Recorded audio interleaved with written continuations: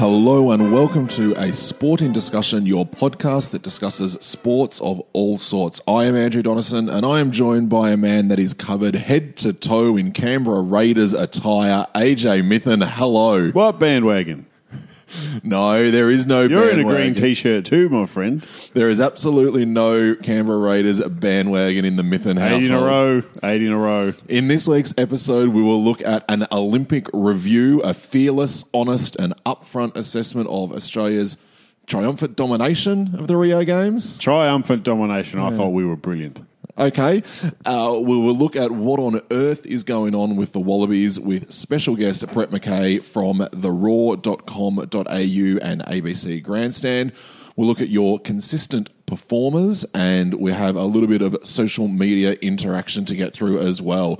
As we always say, a discussion is two ways, us here at ASD Stadium and you, the listeners. Make sure you get in contact with us via Twitter at ASD_podcast or facebook.com/a sporting discussion so we can make sure we are talking about issues that are of interest to you.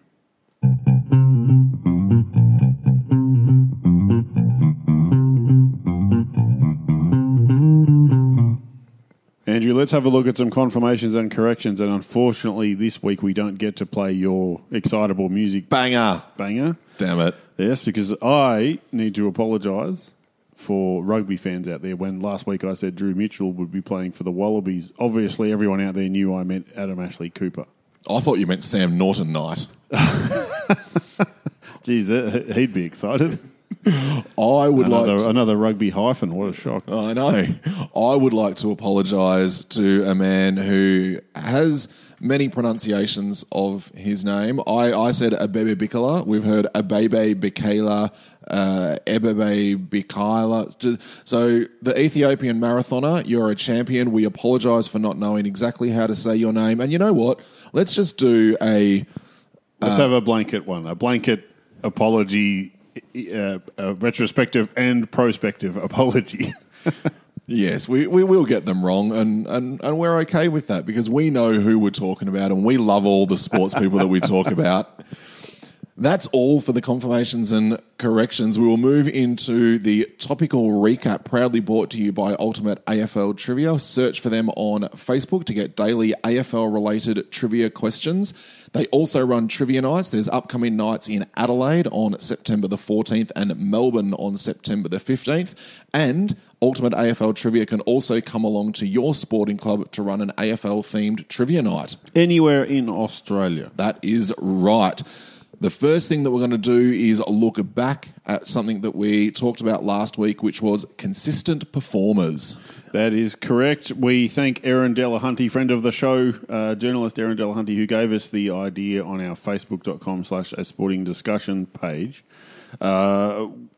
Do you want to kick us off, Andrew, or how do you want to do this? Erin talked about the Australian netball diamonds, and AJ mentioned last week how they rarely fail on the big stage. And basically, since the late 90s, they've won 4 of 5 netball World Cups, and the only loss was 2 goals. They've won 3 of 5 Commonwealth Games, the 2 losses by 7 goals in total.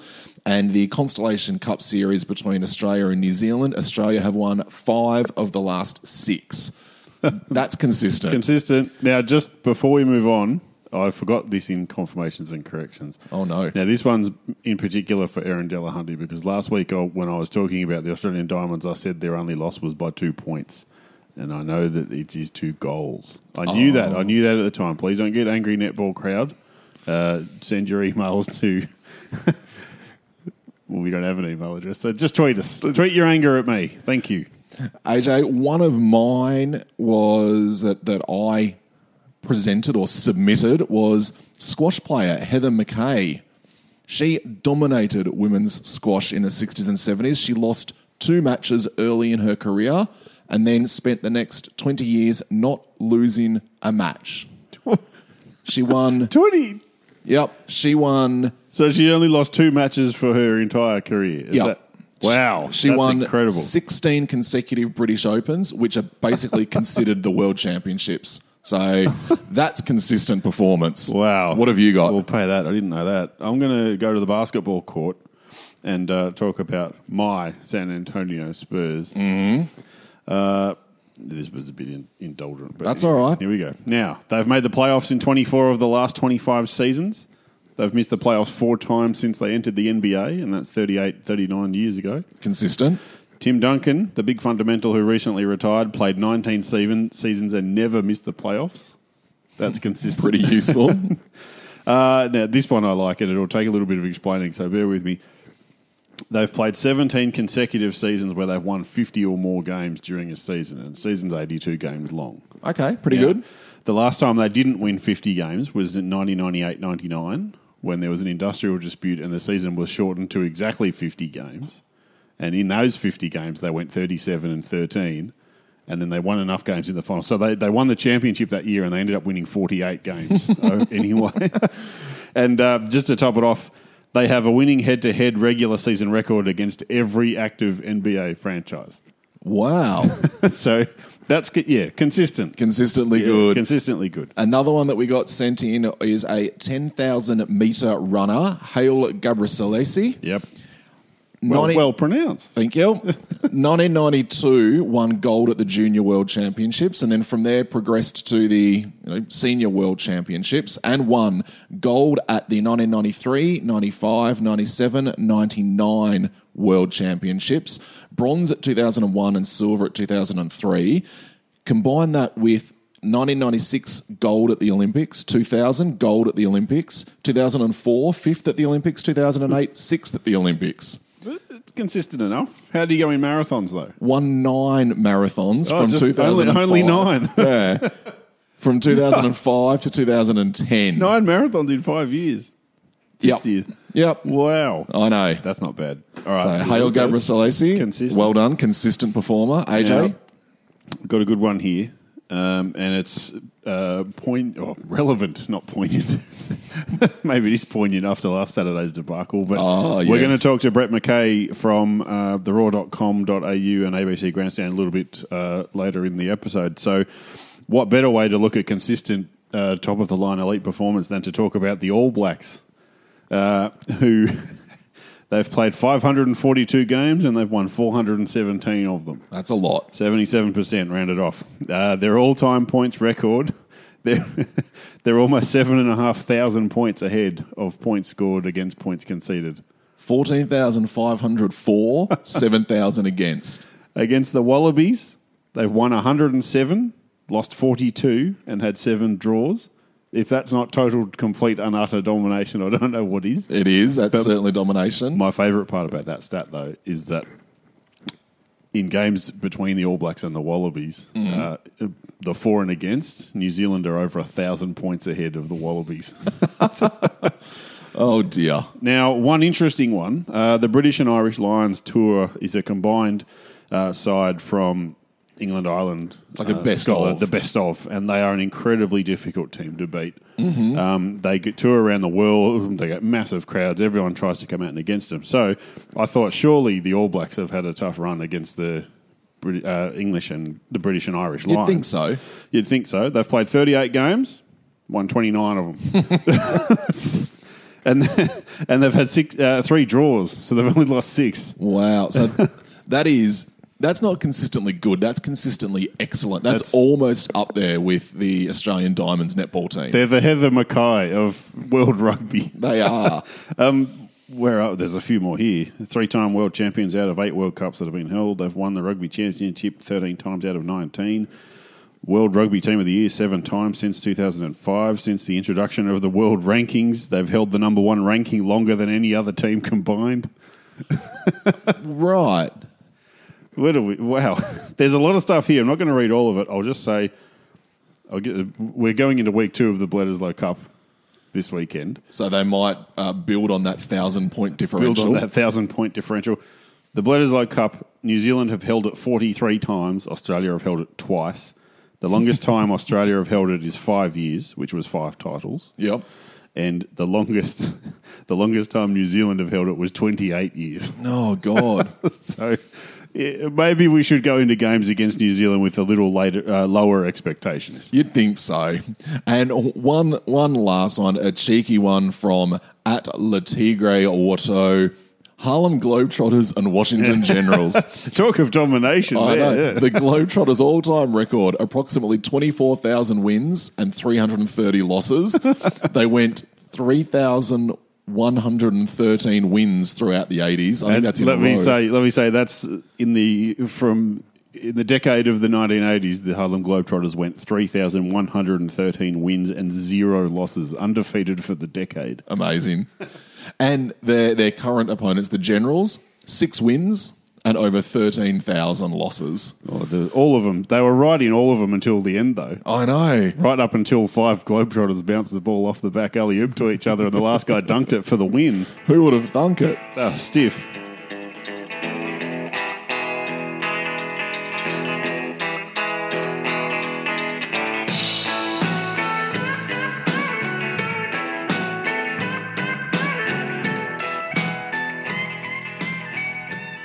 AJ, yesterday evening when you were in some clandestine meeting with Brad Scott of the North Melbourne Football Club, I'm not sure what that was all about. Well, I think it went well. Haven't heard much about that today. It went well.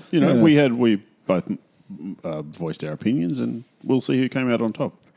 Whilst you were doing that, I was lucky enough to have a chat with Brett McKay from theraw.com.au and ABC Grandstand about the fortunes, misfortunes, failings of the Australian Wallabies rugby union team. Yeah. Well, when we spoke to Brett a few weeks ago, we said we'd get him back. This was after the June test against England. We said we'd bring him back after when the rugby championship started, so that we could see how we were going against more international opposition, and it wasn't good. It wasn't. So let's have a listen, and everyone enjoy. The last time that we spoke to Brett McKay on a sporting discussion was in the wake of Australia's 3-0 loss to the English, where the issues were that they lost the physicality stakes, they lost at the breakdown, they lost at the set pieces, they had ball security issues, and the conclusion was that they were going to have to completely rethink things for the rugby championship. The rugby championship kicked off on the weekend. Brett, welcome. Did we see all of those things? Thanks, guys. Did we see all of those things happen again? Yeah, we did. And when you peel them off back like that, it sort of makes you wonder what on earth they've been working on for the last month, doesn't it? It's they did all of that again, and worst of all, they did it against the best team in the world, who are the best team in the world for a reason, and they're the best team at punishing those sorts of mistakes, and we saw that very early on Saturday night against the All Blacks, and it made for fairly uncomfortable viewing from close quarters as I was. And the first half in particular, New Zealand had 66% of the possession. They had 71% time in the opposition half, and they were ahead 32-3. And had one try disallowed by that point, and maybe had another couple of opportunities as well. So it really could have been, properly ugly at halftime if they'd had a few things go their way. We were a little bit surprised at halftime that it was only 70% territory, because it just felt like the Wallabies didn't have any ball on the other side of halfway at all. Yeah, right. So it felt very one-sided from very early on in the contest, and you just had that feeling from the 15 to 20 minute mark that it was just going to be ugly, and unfortunately that's exactly how it played out.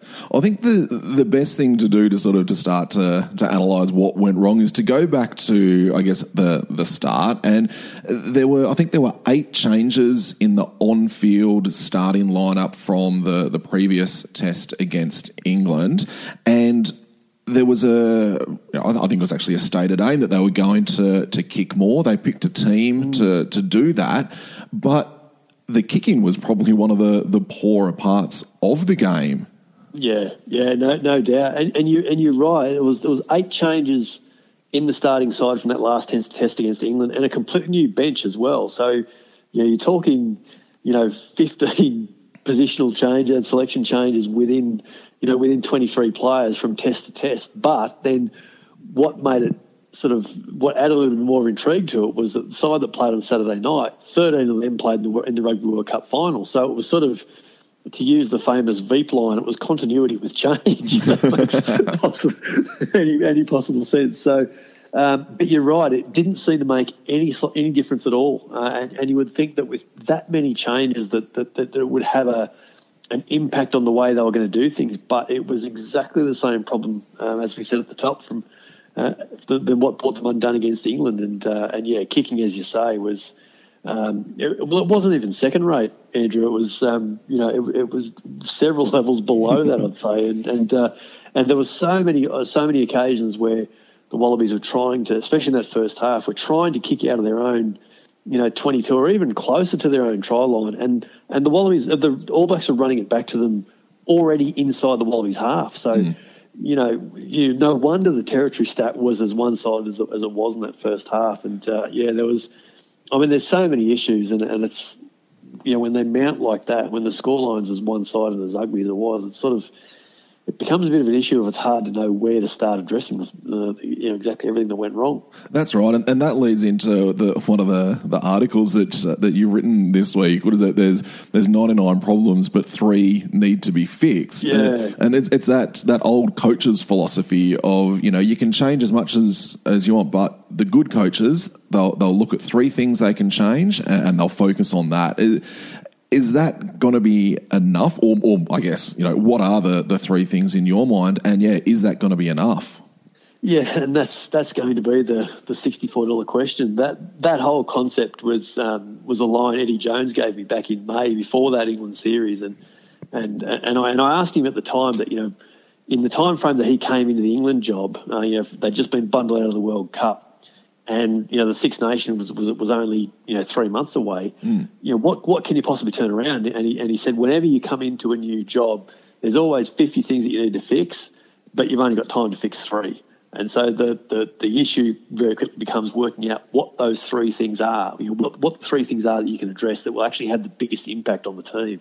And there's no formula for it. It's not a concrete thing. It's going to be a different 3 things from team to team, coach to coach, and that's the sort of that's the parallel I drew this week, is that Michael Cheika just hasn't got time to address every possible issue that went wrong on Saturday night, and so there probably is 3 things that they could work on that could have a bit of an impact. And the 3 I picked out, defence is an obvious one, and that will. That would need to be fixed anyway, but that actually wasn't one of the 3. I targeted ball carrying and particularly making the gain line, the attacking breakdown and being able to keep the ball, and the line out particularly. And the sort of the rough flow on there is that the Wallabies weren't making the gain line for most of the night, and the gain line stat even by half time was something like 39 times New Zealand crossed the gain line to, I think, less than 20, maybe even less than 15 for the Wallabies. It was, it was a huge disparity. And wow. So every time they made contact with the All Blacks, they were already losing ground. And then on top of that, the All Blacks were slowing down the Australian ball, so they weren't winning their own breakdown ball. They were being disrupted. So they're losing ground. They're not getting quick ball, which then forces them to play a lot deeper than they ever were. And it becomes self-fulfilling. They're already losing ground, but they're not making up the ground they've even lost in the next run. So, they're losing ground by trying to go forward, if that makes sense. And so, they're two that very much go hand in hand. I threw the line out in there as well because I think that ties in as well. If your set piece isn't going well, other things tend to fall away. And the All Blacks have never been a massive scrummaging team. They scrummage to restart the game. Essentially, they don't scrummage for penalties like England or even Australia did in the World Cup. Yeah, and like Northern Hemisphere teams, they scrummage to get on with the game essentially. And so, but they do attack the line out, and they gave the Wallabies all sorts of curry in the line out in the Rugby World Cup final. And from, I think, the first line out on Saturday night, it was quite clear that they were going to contest everything the Wallabies threw up because they knew they could. They had 3 genuine line-out options, and they knew the Wallabies really only had 2. And Kieran Reid, the All Black captain, said post-match in the press conference that there was no real strategy or science to it. They just sort of got up early. They just got in front of them and jumped early, which, that's pretty simple. It would have been funny if it wasn't so scarily accurate. Yeah. Because Australia lost 4 lineouts and New Zealand lost none. Yeah, that's right. It might have even been more than that. I think it might have even been 5 or 6. Oh, dear. They managed that if they didn't win outright New Zealand, they disrupted the Wallabies, and that's the next best thing, obviously. So line out was something that I think needs to be addressed, needs to be fixed, and it's something that the Wallabies need to win, because if you get good, solid set piece ball, then you can start. You can start making the gain line. You can then start, dominating your own ruck ball. That, when you get quick ball, then that helps the gain line, and it all sort of flows on from there. Even in turn, then it means that the tactical kicking game doesn't have to come from so deep. And when you've already got a limited length to your kicking game like Bernard Foley does, you can't be giving away ball before you even get it. So, they were the 3 that I sort of focused on, and it got a fantastic response. Today there was a lot of really good discussion around it, and there's a lot of other things that needed to be addressed, and different people had different thoughts on what the 3 things should be. But it's just an interesting sort of a snapshot, I suppose. You can try and work out what you can possibly try to work on that might have the biggest impact. And as I say, they don't have that long. The Wallabies are, depending on when people are listening to this, the Wallabies could already be in Wellington, and games only a few days away. So that's got to be the thing. They just need to work out what they can tweak. I don't think there's any point doing any massive overhauls, because to develop new systems or something like that within a week, I think is probably a plan to fail. And so likewise, I don't think there's any real point in, they made 14 or 15 changes from the last test against England to the first Bledisloe. Though I wouldn't suggest making 15 changes again, because I just think that's disruptive before you even start. So a few little things that you change, like if you go to a stronger line out, then that probably means that you are going to change a few players, and that makes sense. But I wouldn't just be making, I certainly wouldn't be advocating, mass change just for the sake of it. And so, touching on the issues with the line out and trying to fix that, is that more a strategy thing or a personnel thing, or is it a bit of both? It's probably all of that, Andrew. It's Stephen Moore didn't have the best night throwing in terms of hitting the mark, and that was disappointing, because his Super Rugby season in terms of line out accuracy was pretty strong. He was throwing in the very high 80%, but even that sort of tailed off toward the end of the year. Like before the June break, he was throwing sort of consistently around 92, 94% accuracy, but that sort of dipped to about 88, 89% by the end of the season. So that sort of went off. So he's having a little bit of issue hitting his targets. Then as I said before, because there was only Rob Simmons and to a lesser extent Kane Douglas as the only real options. And yes, they threw to Michael Hooper first line out of the night, which was a curious decision. Bizarre. Ben McCallum's there. Yeah. Kane Douglas doesn't jump a lot. So the All Blacks knew all they had to do was just double team Rob Simmons essentially. And so, as simple as Kieran Reid made it sound, we just got in front and jumped first. That's really all they had to do, because Sam Whitelock at the back knew that if Kieran Reid couldn't get up first and couldn't get the win outright, then Whitelock just got up and made it a contest with Simmons. And so Simmons had a hell of a night in trying to win clear ball, and that really disrupted the play. The Wallabies never got a chance to set a rolling ball. They even if they wanted to do that, they just never got a chance to win clean ball and try and set that, and that set them on the back foot, no doubt. Yeah, and one of the other things that you've touched on there, and when we spoke about, is the kicking side of things, and not necessarily having anyone who has the depth in kicking. Is there an argument to bring in someone like a Reece Hodge? I know that he's only quite young and inexperienced, but at least he can get the ball and hoof it to the other end of the field. Yeah, look, he's got a huge boot. He's probably got one of the biggest boots in Australia. But they've got a bloke that they're playing on the wing who I think is probably the best fullback in Australia, who's also got one of the biggest boots in the country, in Dane Haylett-Petty. And it took them until about the 65th minute in that last test against England in June to work out that, hey, if we actually get him to kick, we might make more ground. And they didn't use him at all on Saturday night against the Bledisloe. And I think we're at the point now where Haylett Petty needs to play fullback.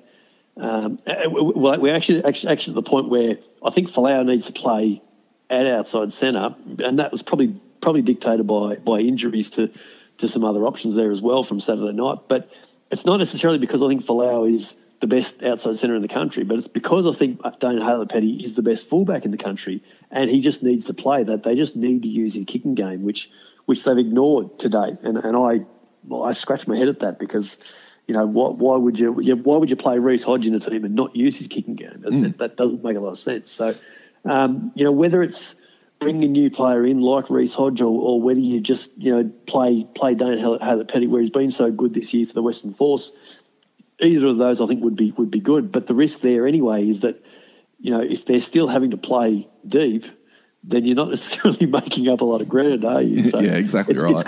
It all becomes self-fulfilling, like I say. Everything sort of feeds into each other. If they're not making, you know, the gain line, or they're not, you know, they're not controlling their own breakdown, their own attacking ball, then, you know, you don't really get an opportunity to clear out, and you know, because you have to play at depth. So, you know, that's but one area that they need to work on, obviously. Yeah, and you know, you've said that you sort of, you know, wouldn't advocate for lots of changes to the lineup, but there's been a lot of calls for, you know, for guys like Stephen Moore and Hooper to, you know, Moore to be dropped completely and Hooper to sort of just sit on the bench. Are they knee-jerk reactions, or is that genuinely something that is, you know, going to improve the possibility of a more competitive performance? It's probably both, and that sounds like a bit of a cop-out answer, but it's probably both. You know, as I said, Steve Moore didn't have the best night in terms of line-out throwing, and his impact around the field, I think, was a little bit limited, to the point where, you know, when Tautafu Pilota now came on, there was about 20 minutes to go. You actually noticed him doing things. And so, you know, you do sort of ask whether there needs to be a change there. I think, and going back to the earlier point about controlling the breakdown, I think we've reached the point where this dual open-sider experiment it's gone past its lifespan, I think. I think it's too much of any possible gains that you're getting at the breakdown by playing Pocock and Hooper together, I think is overshadowed by losses at the line out, particularly. Yep. And even in terms of ball carrying. So I think the idea of playing Hooper off the bench as like a, you know, last half hour finisher, I think has got a lot of merit. It would actually be a bit of a rough call on Hooper, because I think he is consistently one of the best, you know, 5 or 6 players for the Wallabies every time he plays. But I think Cheika's got to sort of rethink how he constructs his team, and he can't just be picking the best players within the 15. He actually needs to pick the best 15 to start a game. And if that means that, you know, Michael Hooper isn't quite in the best 15, even though he is, you know, maybe one of the best 4 or 5 players on the field, I think that's just a hard call that perhaps needs to be made. Yep. And look, moving off the field and onto the coaching side of things, obviously Mick Byrne was brought in as the kicking coach. Stephen Larkham has recently sort of started as the forwards coach, and then Cheika himself. Like, one of the things that I heard from Cheika was that he said after the game that he didn't rev the boys up enough. Now, you'd like to think that the strategy and the tactics that the team has is probably going to be more crucial to a victory than, you know, getting a bit of a pep talk before the start of the game. But is that coaching group, are they still working out how best to work together and what the best sort of like strategy is for the team on field as well? Yeah, there probably is elements to that. I mean, yeah, Steve Larkham is the attacking coach, and he's obviously the Brumbies head coach as well. And I think having a Wallabies coach also being a Super Rugby coach isn't ideal, because it, you know, essentially means that the planning and strategizing and all that doesn't really begin in earnest until Super Rugby finishes. And, had the Brumbies have gone 2 weeks deeper, then there's 2 weeks less planning that Larkham would have got to do in terms of their attack. Mick Byrne was brought in as a skills coach, and his appointment is going to be long term. Where the benefit of Mick Byrne is actually something that I hope we don't notice, because it means that there's been a gradual build up, and he said himself that some of what the All Blacks can do now so naturally took them years to learn. And I can remember him talking about Sam Whitelock, funnily enough, saying that when he first came in contact with Sam Whitelock, he basically couldn't pass from left to right. He was one of those naturally right-handed players, so he could throw from right to left with no problem at all. But he had real trouble passing left to right, and it took repetition to build that skill up, and it took 18 months probably. So wow. So the Mick Byrne influence, as I say, is something that I hope we don't really notice, because it's got to be a gradual thing. It's got to be a slow burn. And what I do like is that he's going to be working around the country and working with other coaches in Super Rugby, and even at the NRC. He's already spoken to the NRC coaches only last week. So I think it's a higher level strategic type thing. But there's no doubts that there can still be improvements in terms of tactical kicking and things like that, and that's where he can have a little impact. So, but yeah, you're right, and Cheika's admission straight afterwards that he's got to take responsibility for not preparing right. I mean, that's classic deflection. He said exactly the same thing after the World Cup final, and it's a way of taking the heat off the players. Realistically, yeah, exactly right. So he's tried it, several times before. I think we're becoming used to it. I think we're starting to see through it, quite obviously, and it's admirable, but you have to wonder whether he does need a bit of a rocket, post match or as they run out or at halftime or something like that, because whatever he has been trying obviously isn't quite getting the message through. So maybe he needs to go back to the swinging the golf club and the tomahawk and the block of wood like we saw in the Waratahs dressing room at one stage. So maybe that'll be a sight to see. Yeah. Maybe we need to go back to his Waratahs roots there for a bit. And obviously the game this Saturday, we're not necessarily expecting anything, dramatically different. Certainly not Australia overturning the result. But is it a matter of Australia have actually gone backwards since the World Cup, or are the All Blacks just that much better?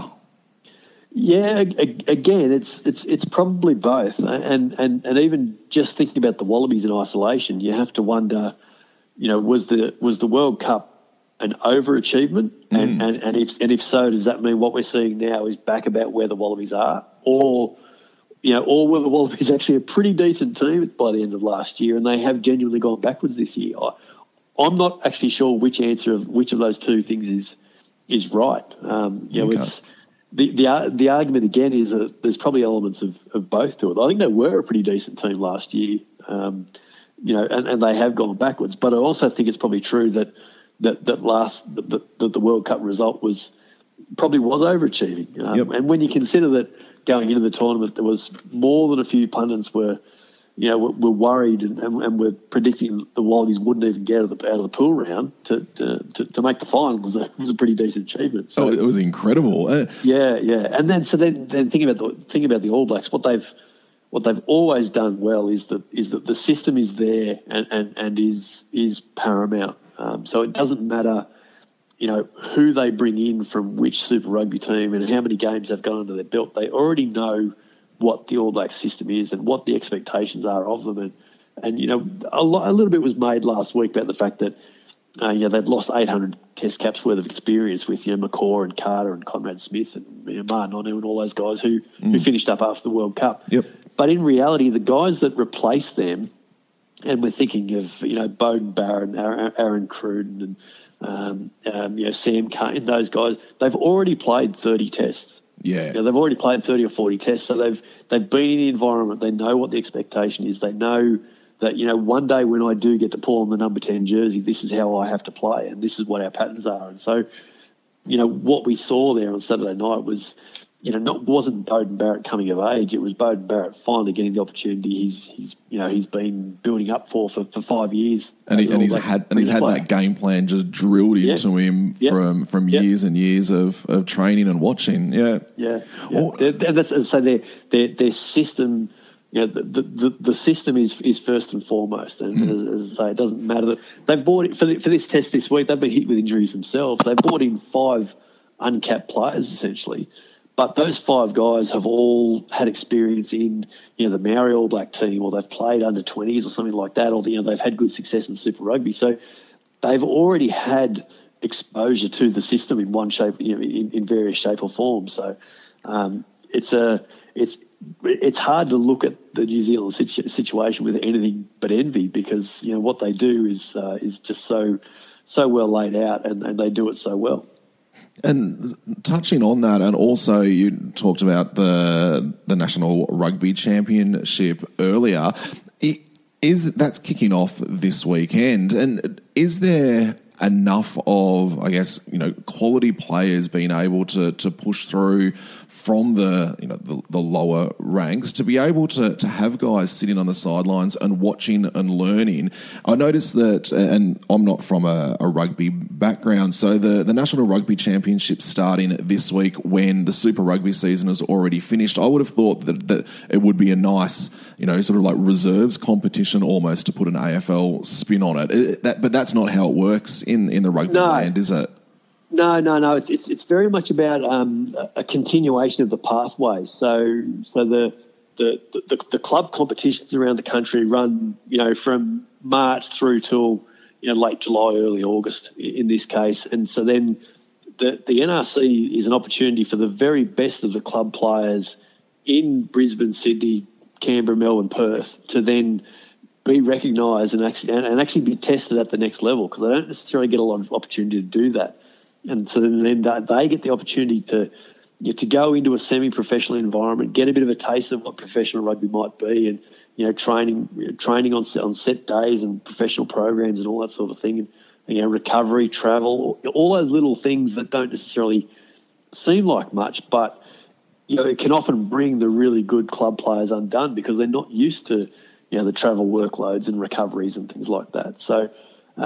It's a really big learning curve for them, but it's a really important one for them. But equally, it gives the guys in Super Rugby squads who didn't necessarily get a lot of Super Rugby time, it gives them really important game time. Mm-hmm. And it gives the guys who are just outside the Wallaby squad an opportunity to try and play themselves in. And even likewise, the guys in the Wallaby squad who are outside the match day 23, and you mentioned Reece Hodge there, he didn't play on the weekend. He needs to keep playing at a decent level so that if there is an injury or there is a need for selection change, he's actually been playing rugby and hasn't just been training for 6 weeks. So it's a really important.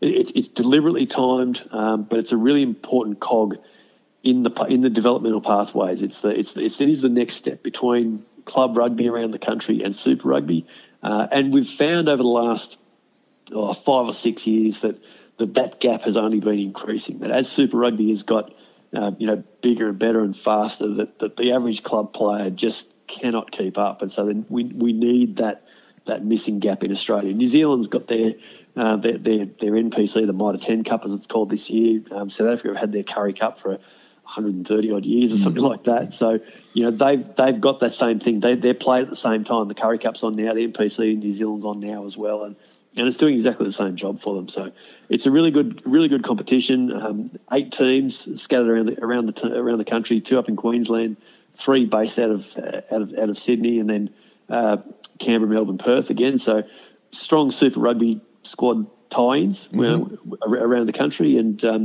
it's working already. 2 seasons of the NRC, and we've seen upwards of I think we're pushing up to somewhere up near 50 guys have gone on to debut in Super Rugby now. So it's good. It's starting to have an effect already. I think after season 1 it was maybe 14 or 15. This year alone there was more than 30 guys to boot in Super Rugby, which is fantastic. So it really is helping, I guess, the national side transition from, the last generation through this period of, not great performances to hopefully come out the other end with a competitive team, in the lead up to the next World Cup, really.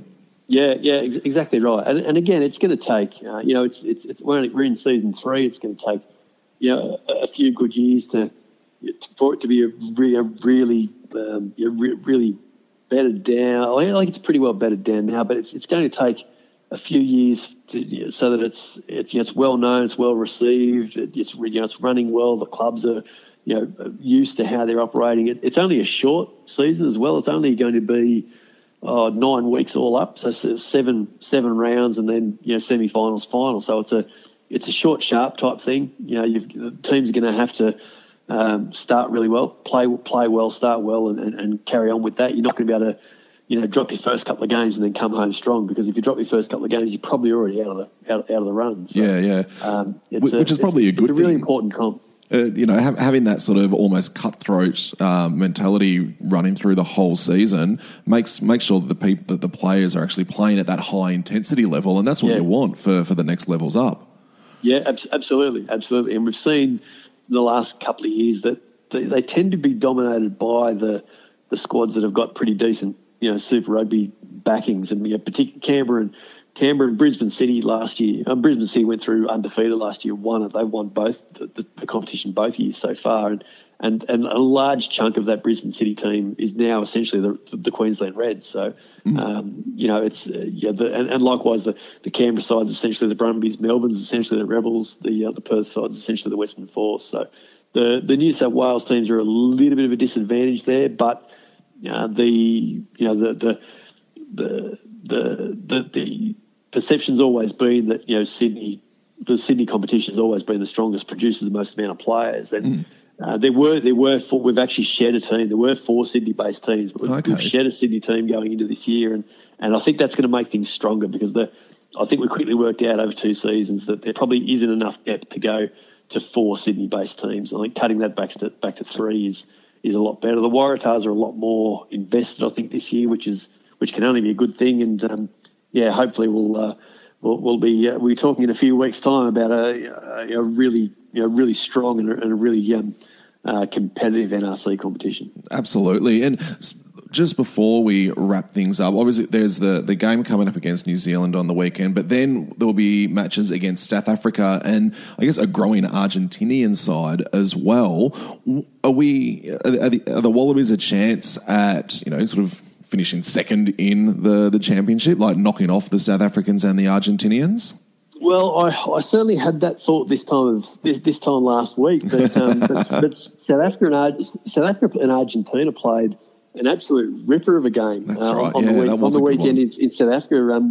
South Africa only won it on the bell. Basically, Argentina were actually up with only a few minutes to go. So they play off again this weekend back in Argentina. It wouldn't at all surprise me if Argentina get up there. And although I think Australia's going to have a hard time winning, in South Africa and in Argentina, whereas in previous years they've been able to do that. I think this year they might have a hard time doing that.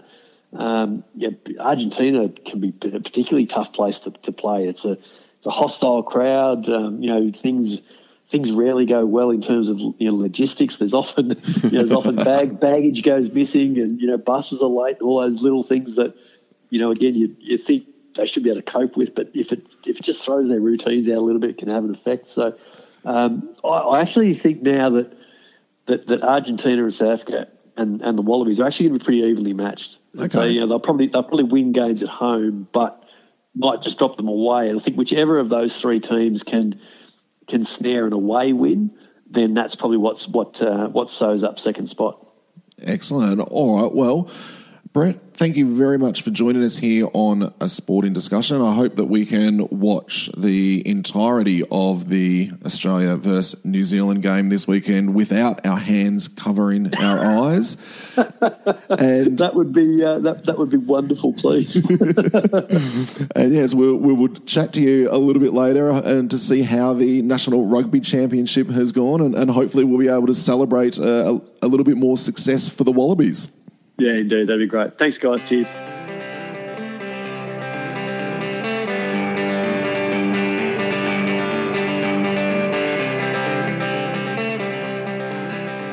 AJ, the Prime Minister of Japan has emerged from a Super Mario tunnel, which signifies the end of the Rio Olympics. What a stirring cultural moment that was, a stirring Japanese cultural moment. A beautiful handover to Tokyo for the 2020 Games. But the 2016 Olympics, there were high hopes for Australia, particularly in the pool, as there always is. We had a number of world champions and world record holders. There was expectations of going better than the medal count in London. How did that all pan out? Well, we had a lot of world champions, a lot of record setters, and a lot of legends in their own lunchboxes, Andrew. Whoa. Yeah. What? You're not happy with how people went? No, I don't blame them. I blame whoever's went into the game saying, oh, we're going to win X number of this, X number of that, and X number of that. So basically everyone. Yeah, pretty much. Group failure. They said it was hashtag one team, and as a unit, they failed pretty spectacularly. That was part of the issue as well. It wasn't just hashtag one team. The swimmers took it upon themselves to change their own thing to hashtag our team. Well, in the defence of the Dolphins, that's been their motto for quite some time. Yeah, well, you can defend them all you like, but they were... I think they were on a hide into nothing, really, after the London Olympics, where there was a lot of issues with the swimmers basically being the ringleaders of all of the bad behaviour that had been going on.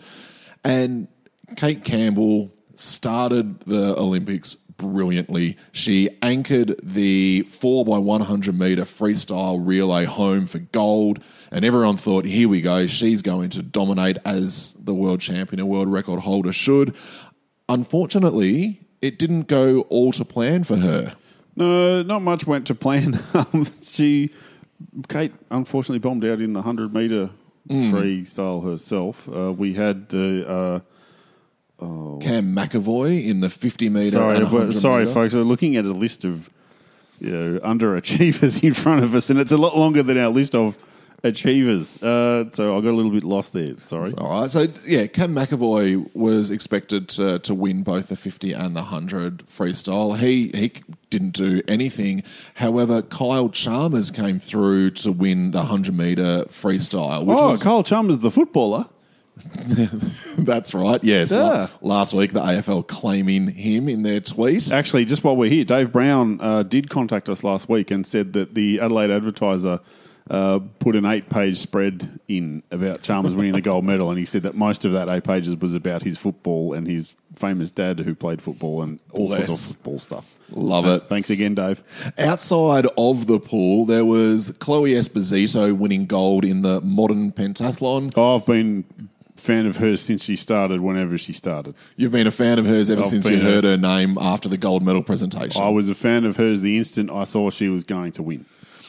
Catherine Skinner, the shooting gold medalist, Tom Burton in the sailing, Kim Brennan in the rowing, the magnificent women's rugby sevens team. That was great. And then 3 gold medals in the pool. That was at the Australians' gold count. Funnily enough, they got as many golds here as they did in London when everyone was running up and down, knocking on people's doors, whopped up on all sorts of things. Yeah.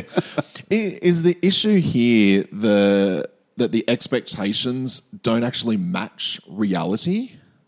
Like, world champions and world record holders, surely our expectations are allowed to be that they should win? Well, you expect someone who is a world champion to win, but you are pretty disrespectful to the other 7 people in that pool, And the other or on that field, or in that modern pentathlon leg. 11,000 athletes from over 200 countries at the Olympic Games. So are we a little bit sort of like overzealous then with our predictions I and think a little bit disrespectful, as you say? Disrespectful might be a strong word, but I'll keep using it. Yeah. Because I think we were... arrogance, not a good word either, but I'll keep using that too. Yeah. I think any prediction of gold medals has to have some arrogance to it, because you're expecting to win, and you do have these people who have delivered on the international stage before, and you would expect they do it again. What you are disregarding, though, is the giant strides made by other swimmers, other athletes around the world, and we saw that in this Olympics, especially with an athlete from Kosovo you spoke about a little while ago. There was other nations who won their first ever medals, or of any colour. There's a lot of what do you want to call it? It's catching up. The world's catching up, and we're on the way down. It's just that's how it is. And actually, funny you mentioned that. That actually literally is how it has been forever until these Olympics for someone who has hosted the Olympics. Once again, I did some graphing of the medals, the medal tallies of nations, and Australia. This is an especially good-looking graph here. The Australian medal tally peaked in 1956 and then dropped back down, and then it peaked again in 2000 when Australia last hosted the Olympics, and has dropped back down since then. And that's consistent with every single nation. When you host the Olympics, you pump a lot of money in because you identify the sports where you think you can do well, and because you don't want to be seen, as a failure at your own Olympics. Great Britain are the only nation to have ever improved on their medal tally the Olympics following the year they've hosted. And they are pumping many, many, many, many millions of pounds into it through an organised national lottery, the sole purpose of which is to fund Olympic and sporting endeavours. Really? Yep, and it works. It does? Yeah. Former Prime Minister John Major started it. National Lottery, I think it's called. Okay. Yeah. That's Whereas good on here him. in Australia, we decentralised our Centre of Excellence, if you want to call it, the AIS, and we took funding off the AIS and gave that to the individual sports bodies. Yes. I don't have it in front of me, but it's something they adjusted the amount of funding that a sport got depending on the expectation or chance that they were going to medal at the Olympic Games. And then funding then, as I understand, is also subsequently linked to performance at World Championships and Olympic Games. So if you're not putting the money in initially because of the expectation, then obviously they're not going to be able to perform as well as if you had have put money in. And it's just a self-fulfilling prophecy or a cycle. A cycle. Ooh, that works. Yes. One thing where we were talking about, people being brazen enough to suggest that we might win 15 gold medals. One of those is someone who... Well, people wanted to be top 5 in the medal count. Yes. Yep. Which was always fairly unrealistic. Yeah, I think that was actually in the Crawford report, which was put out after... a recent Olympics. Yeah. But one person who has borne the brunt of a lot of the vitriol has been the chef de mission, Kitty Chiller. I was on the anti-Kitty bandwagon when she got rid of Nick Kyrgios and Bernard Tomic, and since then I have been pro-Kitty. I'm all about it. I like what she's done. The hardline stance, I think that... Yeah, it's worked wonders. The results have spoken for themselves. Well, we only had one person held up at gunpoint. Yeah, so we only had 9 people arrested. We only had 2 people banned from the closing ceremony, and then a humiliating backflip to let one of them back in. Other than that, it's been an administrative triumph. I think that there's been so much media about the chef de mission. It's been completely and utterly over the top. They're a team manager. They're doing their job. They're putting processes in place to make sure the safety of the athletes is paramount. And I think that under very, very trying circumstances, she has done as best she could. And I just think that one of the major things that people took her to task on was the Emma McKay and Josh Palmer banning from the closing ceremony. People saying, they were completely different different circumstances. They both should have been punished differently. And I completely agree they should have been punished differently. Josh Palmer should have received more of a punishment, but they both broke the same rule that had been put in place for their own safety. So, Oh, jeez. yeah. Let me put it to you this way. Okay. Kitty Chella's been around the Olympic team for a while. She was deputy chef de mission before. She was made chef de mission in 2013, if you knew that. I don't know how many people knew that, but that's how it is, folks. Let me ask you some questions here, Andrew. Oh, no. Coming out of London, it was all controversy, drama, and all sorts of problems. Yes. The swimming team was running its own race. They didn't perform as they were supposed to perform. Kitty was going in there to clean house. How did that go in Rio? There were no still knocks parties. There was no disruption by players, by athletes. There was no initiation ceremonies where people were sort of degraded and felt belittled. All I heard was the swimmers ran their own race, didn't perform as well as they did, and acted like they were their own crew. Right, here's question 2. Okay. When I say we, I mean Kitty, predicted a huge number of medals and a performance that would get us in the top 5. Now, obviously, that's not just her spruiking that. No. That's obviously come down from on high. Mm-hmm. How did that go? Not well. Yes, fair enough. Team behaviour and team unity was supposed to be one of the big things that Kitty was going to crack down on. There was to be no tomfoolery, no drunkenness, no being intoxicated at all. There was even talk of breath testing athletes as they returned to the village early on. Whether that was a media blow-up or not, I don't know. But, all right, so we could have expected the most well-behaved, high-performing and focused Australian team in many, many, many Olympiads. How did that go? Again, not necessarily ideal, but I'm still on the Kitty side with what she put in place was exactly what she needed to do. And when people did cross the line, they were suitably punished. And then that punishment was climbed down on. Oh, that was big. That was a media backlash. Saying, "Oh, it's not fair." Oh, so it's the media's. It's the no, media's God, fault. no. Personally, I think that it's in terms of the performance, it's the individual athletes who take all of the credit for their good performance and the blame for their poor performance. One of your favourite athletes, Michelle Jenneke. How did she arrive at the Olympics? What sort of condition was she in? Well, her coach has come out somewhat astonishingly to all of us and said that she arrived at the Olympics out of shape and not ready for elite competition. Yep. And you could argue that the swimmers were the same because they had qualified months prior to the game and were basically just training and tapering, where swimmers around the world, particularly I'll use the US as an example, they have their Olympic trials like 2-3 weeks out from the actual games themselves. Yep. Now, that's not Kitty's fault. It's an administrative fault. Yes. That I think they're looking at now to sort out once and for all. Definitely with the swimming they are, yeah. Yeah, it strikes me as strange doing it that way. Yeah. But anyway, maybe it's so it can fit on the TV schedule over here. Well, yeah, we are the only nation that televises the live swimming in prime time. The Olympic qualifyings. I think that's a bit silly, but look, it's a massive undertaking to host an Olympic Games, and I think that Rio somehow managed to get through it without too many issues. Well, not that we saw. Exactly. The pool turned green, the diving pool, that's not ideal. I think the dangers were outside of any Olympic venues, which is why Kitty would have been so hell-bent on making sure no idiot went off and being a fool. And did a Ryan Lochte or a Josh Palmer. Yeah. But that brings me to a suggestion. We won't go into this too much because we're coming to the end of the episode, but I have a theory or a suggestion that there should only be one Olympic city that should host every single Olympics. It's purpose-built, and it means that there's no ridiculous bidding process that costs heaps of countries heaps and heaps and heaps of dollars. There is no potential for corruption in the bidding process.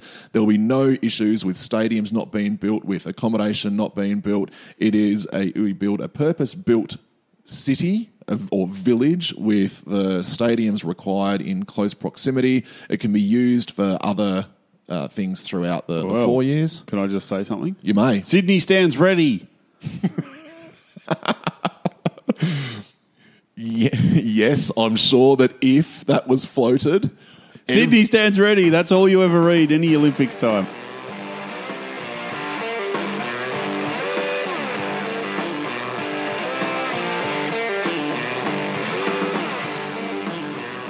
That brings us to the end of an absolutely jam-packed edition of a sporting discussion. We're starting to fill these out a bit. I think we might need to do a bit of jogging and trim these back a bit. Trim them back. Yeah. Well, this episode had a really, really good interview with Brett McKay from the raw.com.au and ABC Grandstand. Thank you very much, Brett, for your thoughts.